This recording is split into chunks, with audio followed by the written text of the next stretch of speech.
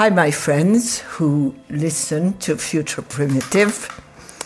I'm excited because I'm here with the mischievous Jeffrey Mishlove. And so I'll tell you a bit about him. New Thinking Aloud host Jeffrey Mishlove, PhD, is the author of The Roots of Consciousness, Psi Development Systems, and the PK Man. Between 1986 and 2002, he hosted and co-produced the original Thinking Aloud public television series, which we all saw with great pleasure and interest. He has a doctoral diploma in parapsychology.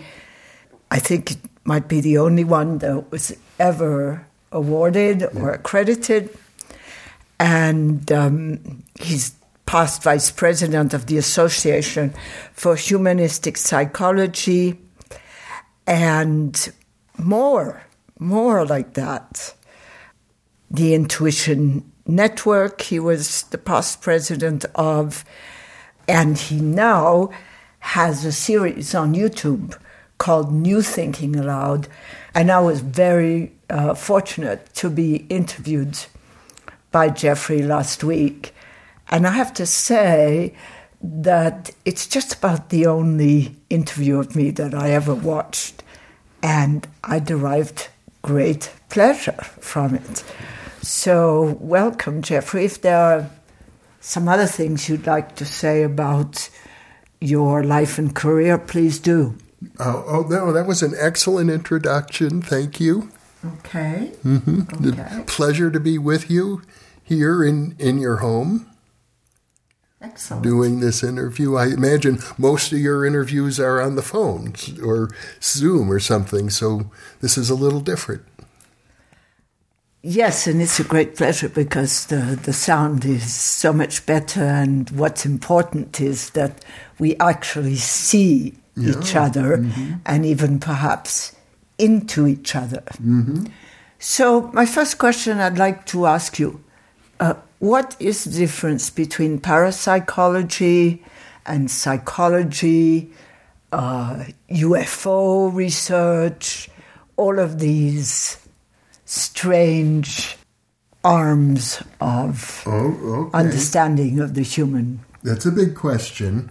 Let's start with psychology, because psychology means the study of the psyche, and psyche is the Greek word for soul.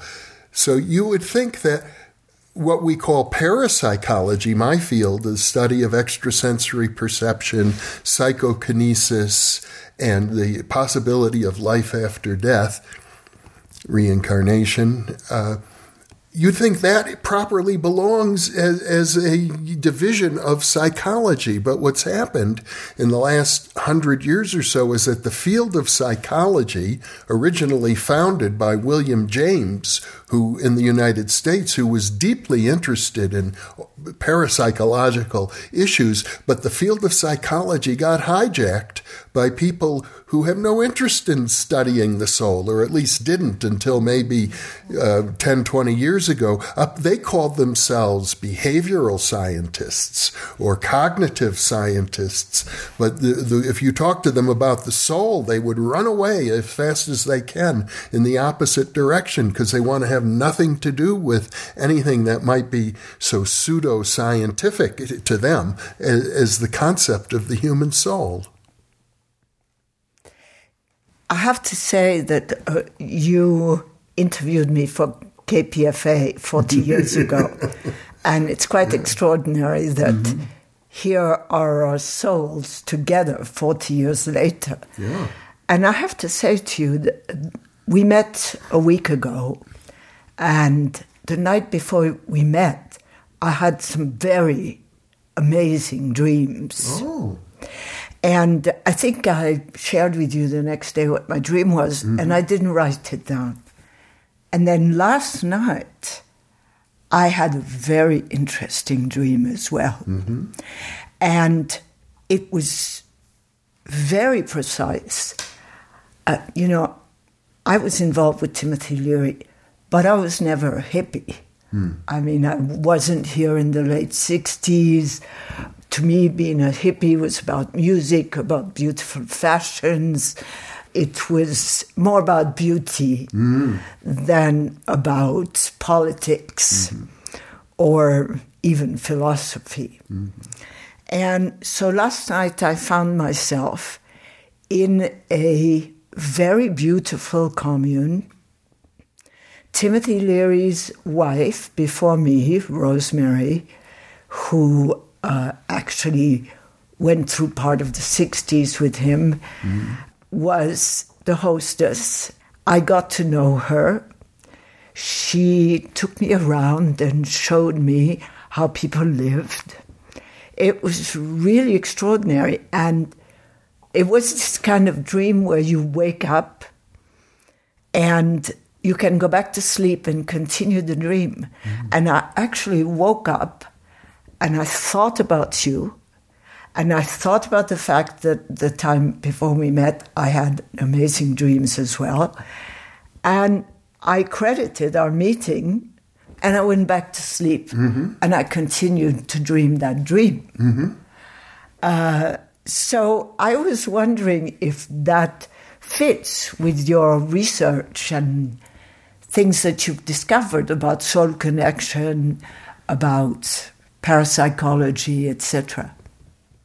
Well, I suppose the case is, in my experience, and of course this is very subjective, but the deeper I explore parapsychology, the more peak experiences, mystical experiences, synchronicities, profound dreams, telepathic interactions seem to just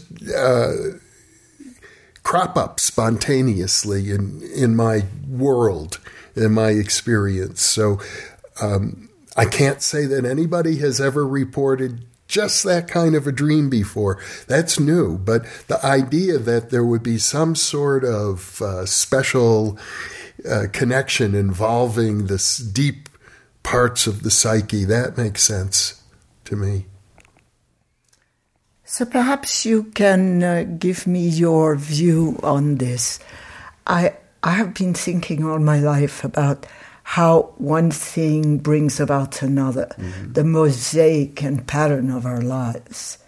And frankly, I'm absolutely in awe of how the sequence of events in one's life. How do you look at that in your own life? That's a great question. And surely you have had an amazing life. I think anybody who reads your book would get that right away, a really amazing life. In my case, I can say this. I had a very normal upbringing in the American Midwest from a middle-class family without anything unusual until after I got out of high school and went to college. Then things started to happen for me. I made a decision at some point in my life that I was going to switch from at the time I made that decision. I was in my early 20s. I was a graduate student in criminology, the University of California. I was studying all of the dark side of human nature. I was working in the psychiatric unit of San Quentin prison doing group therapy with murderers and rapists. And it was fascinating work, as you might imagine. But something inside of me was rebelling against it because I saw that, there's a career. You could have a career doing this. Criminal justice system, they need people. But I knew that for me, I had to shift, that this was already too depressing, and that I had to focus on the positive side of human deviance, not the negative. I wanted to be able to study mystics and psychics and creative people and intuitive people. And I resolved I was going to find a way to do that, even though at the University of California there appeared to be no possibility for that. If you wanted to study psychopathology or crime, no problem. But if you wanted to study the world's great mystics and psychics, well, there were no programs available at all. And at that point, once I made my mind up that this is the path I was going to pursue, it seemed to me as if the universe was reaching out to help me. That this is something the universe wanted me to do. And I began having dreams, such as the one you've reported. And the dreams were guiding me into situations. So before too long, the dreams led me to have my own radio program on KPFA where I met you. That I was literally guided to do that through a dream. And so, one thing followed after another, and it hasn't always been easy. I've had major challenges, as I know you have, but underneath it all, I felt that as long as I resolved to be the best human being that I could be, the universe was going to reach out in subtle ways and synchronistic ways to provide assistance from time to time. I really, really understand that, because what I feel is that in as much as we can, which is something I'd like to ask you about, we are the painters of our own lives. Mm-hmm. I mean, that our lives are canvases, mm-hmm. and that we have a certain amount of choice in the colors of the painting, or the mosaic that will be our life. Mm-hmm. In effect, I really actually think that we are doing a favor to God by acknowledging that. Mm-hmm. So, how do you feel about that?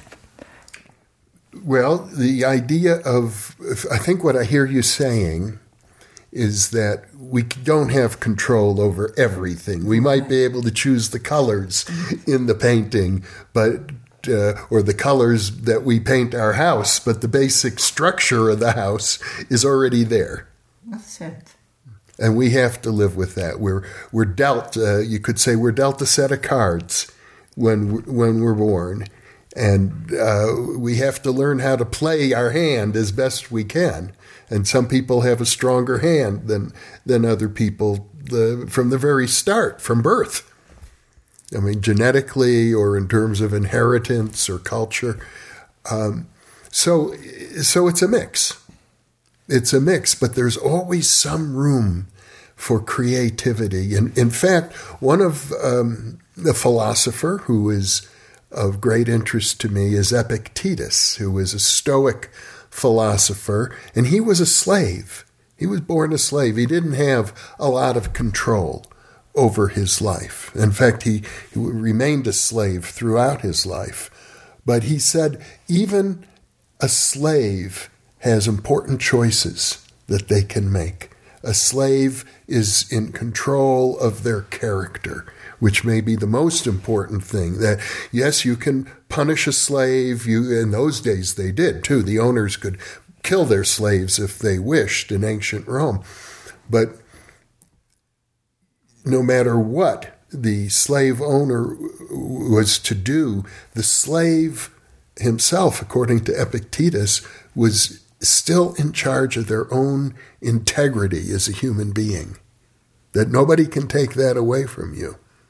They can, of course, they can do an awful lot of damage. Yes. But you can, and when they do that damage, they're the ones who are harmed by it.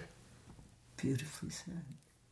Yeah. You can always maintain your sense of integrity under any circumstance. So we have at least that, a measure of control over our lives. Obviously, some have more than others. I learned a lot from what Timothy Leary said when he was taken to prison. And he said, you can't imprison love. You cannot imprison love. And I have reflected a lot on the fact that you can't imprison freedom. I'm very... I loved this movie, La Vita è Bella, that Italian movie where he's in the concentration camp with his child, and with his little child, 5-year-old child, and he tells his child that it's a game. And so it's not so frightening for the little kid. Or Viktor Frankl. I'm very inspired by those things, by that kind of thinking. And in fact, your last, tell me how you called them again. Are you referring to the in-presence monologues? Yes, thank you. Your last monologue was about chaos magic. Yes. I want to remind everybody you can go on YouTube, and Jeffrey does a 10-minute monologue every day, except when he has more to say, then he'll say it. So this one is on chaos or chaos magic. And I really believe that our thoughts can change things. So I'd like to hear about what you think about what happens when many people think something at the same time.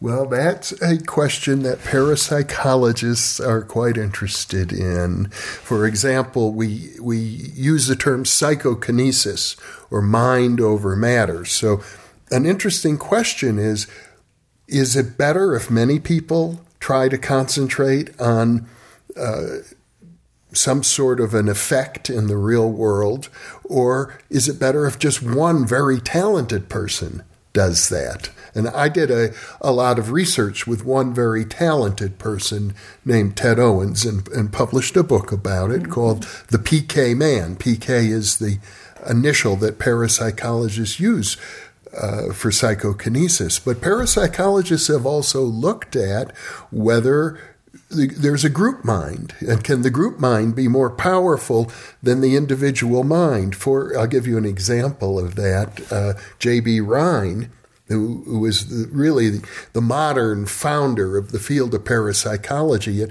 Duke University in the 1960s or 30s. He started in the 30s, and I think he died in the 1980s. But in any case, an example of looking for a group mind effect that J.B. Rhine engaged in was at basketball games at Duke University when the basketball is a rim shot, so it sort of rolls around inside the net, and then it may either bounce out or go in. And he wanted to see if the various rim shots of the home team, more of them went in than the rim shots of the away team, as a way to look at possible psychokinesis. And, well, he got mixed results. I would say overall my impression is sometimes a single talented person is better than a whole group of people trying to concentrate like that, at least in terms of experiments that parapsychologists conduct.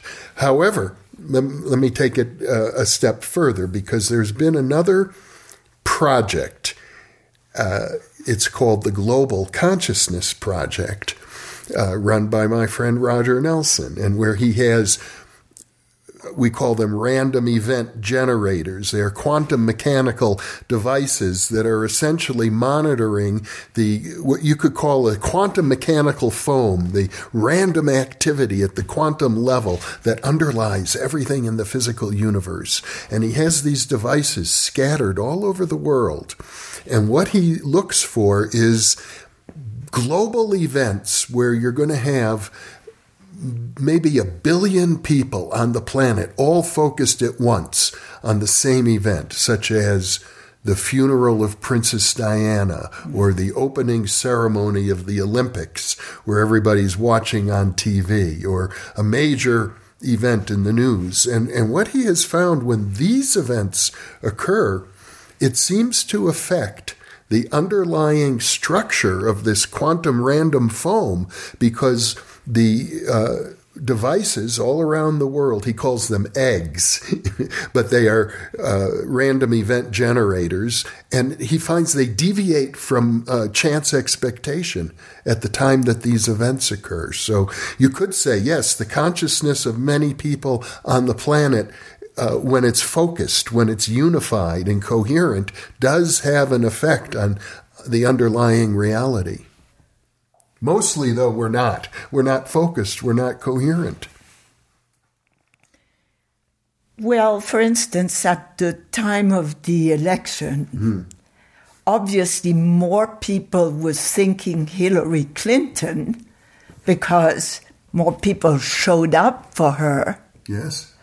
But yes, yet it took less people to place Donald Trump in power. And now, you know, there's the Electoral College and all that, but if you think of it in a way of pure mind, what puts him in power and what's maintaining him in power is a lot less people thinking about him than the opposite. How does that power structure stand? Oh, now you're asking a very complex question. And when I look at the Trump election, which I'll just tell you personally, so you know, I'm horrified by what happened. And I like to let people know that out front. I don't want to hide that I have a bias. However, it strikes me that this very improbable event occurred. Now, there were friends of mine who predicted it, that it would happen. One person predicted it for astrological reasons. Another person predicted it because of other recent elections, like the Brexit election, and there was an election in Israel, and a few other places where extreme right-wing candidates surged at the very last minute and surprised even the pollsters.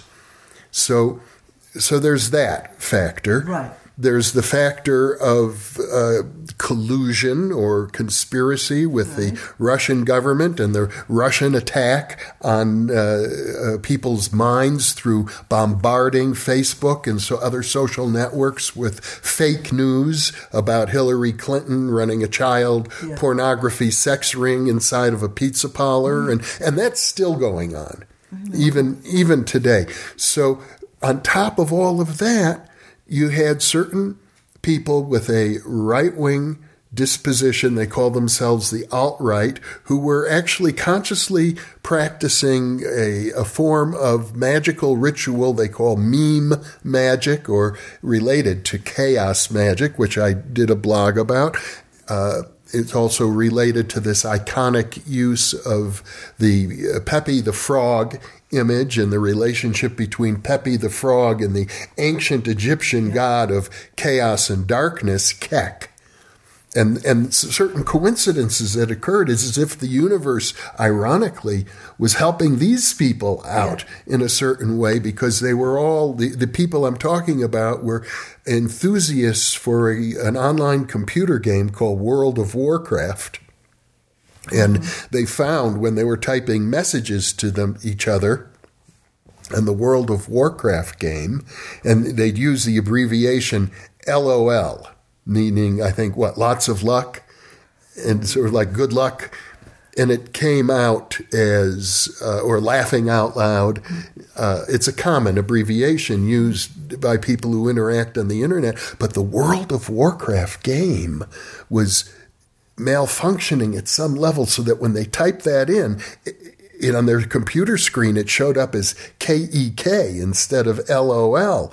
So they were saying, Kek, something's happening. And then they look, who's Kek? Oh, Kek is the ancient Egyptian deity, very ancient, even before the more intermediate dynasties, but one of the oldest gods of Egypt, the frog god of chaos and darkness, also the god of light. Incidentally, Kek is both male and female, and one side is the god who brings the dawn, and the other side is the god who brings the darkness. So it's a very powerful and very ancient and very two-sided, a god with two faces. But they were invoking this deity and transferring in their minds the power of that ancient deity into their frog icon, the same, because there you have the frog.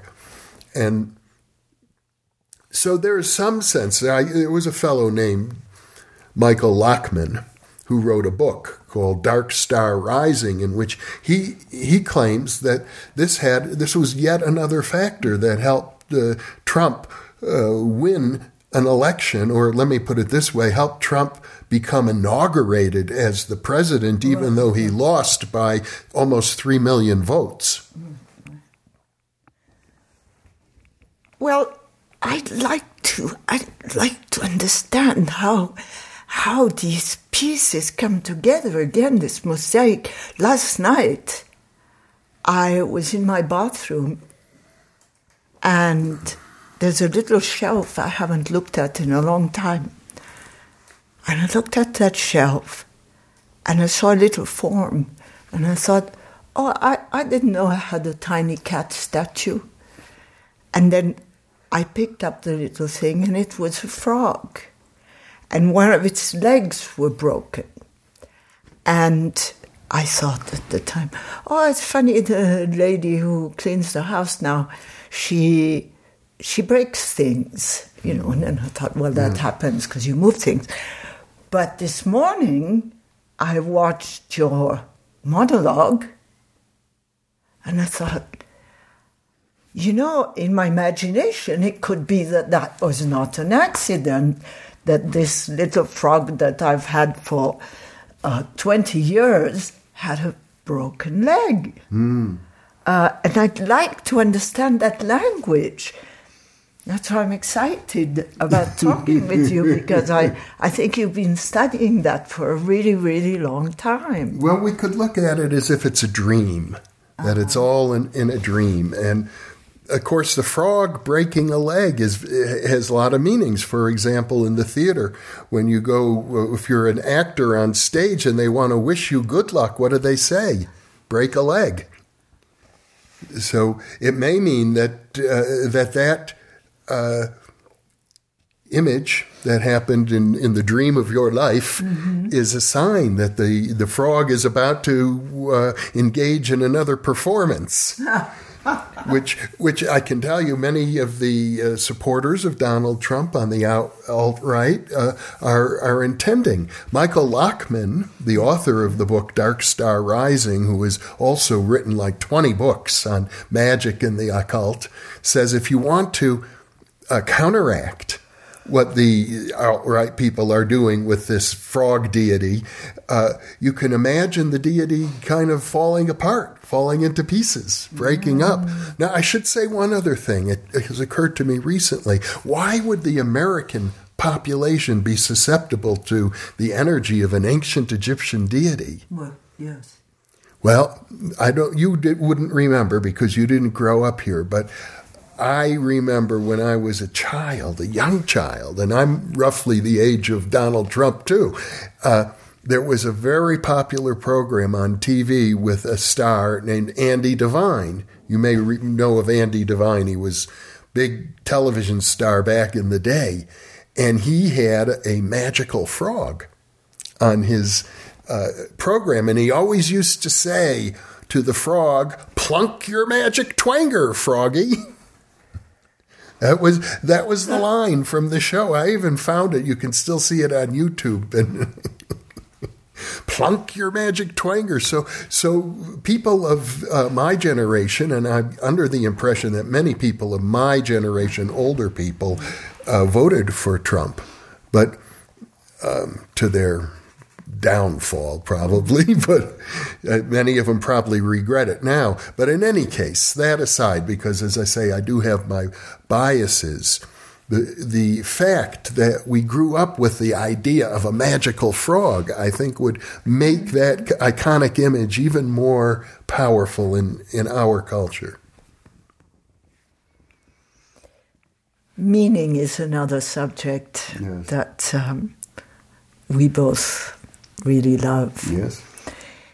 And so I'm wondering, you had this fabulous program from 86 to 2002 where you interviewed some of the most throw-forward minds around. And I'm wondering, is there a particular sense of meaning you picked up from most of these people? What meaning motivates people who are visionaries? Oh, that's a beautiful question. Your questions are very thoughtful. And I would say this, that almost inevitably when I interview these people who were great psychologists, philosophers, spiritual teachers, researchers, artists, typically by the time we get to the end of a good conversation, we come around to the idea that everything is connected, all is one. That the idea that we're separate, because that when you look out through your eyes and you see the world and you say, that I'm inside my skin and the world is outside my skin, but actually it's all one. The separation is an illusion. And that seems to be the core of the meaning that I have derived from doing all this work. It's very simple. Beautiful. What about this 60s and 70s revolution, revolution? What about that in your view, because you have studied our time a lot? What would you like to say about that time and how it reverberates today? That's another wonderful question, and I feel very fortunate that I was born, as you were, in 1946. So I came of age in the 1960s. I was 14 in 1960, and I turned 24 in 1970, and so it was a very, very potent decade. Going from 14 to 24, you go through enormous change. That's the decade in which I became an adult, essentially, and those were my formative years. And I feel very fortunate that I went through those formative years in the 1960s and my early adulthood in the 1970s. And in a way, I'm kind of sorry for the people who were born after me that they missed out on all of that, because for me, it was a time of enormous growth, enormous self-exploration. It was a time when, for example, I entered college in 1965 as a business major. I graduated from college in 1969 writing a senior honors thesis on the psychology of religious mysticism. And I had helped form the Psychology Students Association. I was a psychology major by the time I graduated. And I can say this, at that time, Timothy Leary was one of my heroes. So what we went through then was really life-changing, and it had to do with the psychedelic revolution. It had to do with the human potential movement that was very big in those years. It also had to do with the war in Vietnam and the realization that we couldn't just accept everything that was handed down to us by our elders. In fact, there was a motto in those years, never trust anybody over 30. And there was a sense of I would call it a sense of existential groundedness. So we knew it was up to us to create our own reality and not simply to buy into whatever other people were trying to hand to us. And so I think it was a very special generation. Now, I know there are a lot of embarrassing things that happened, and there are things a lot of people don't want to look back at the 70s because they're so embarrassed by it. But I don't feel that way. By and large, I'm very proud of what we went through in the 60s and 70s. I think I will conclude this delicious time by asking you, so now, amazingly, we are the elders. Yeah. I wonder what you think our place is as, I'll say it, as those who didn't die, those who didn't go crazy, those who are still alive and healthy today. What can we bring in these years to society? What can we contribute? What is our responsibility as people in our 70s? Well, you and I share something in common. We're both communicators.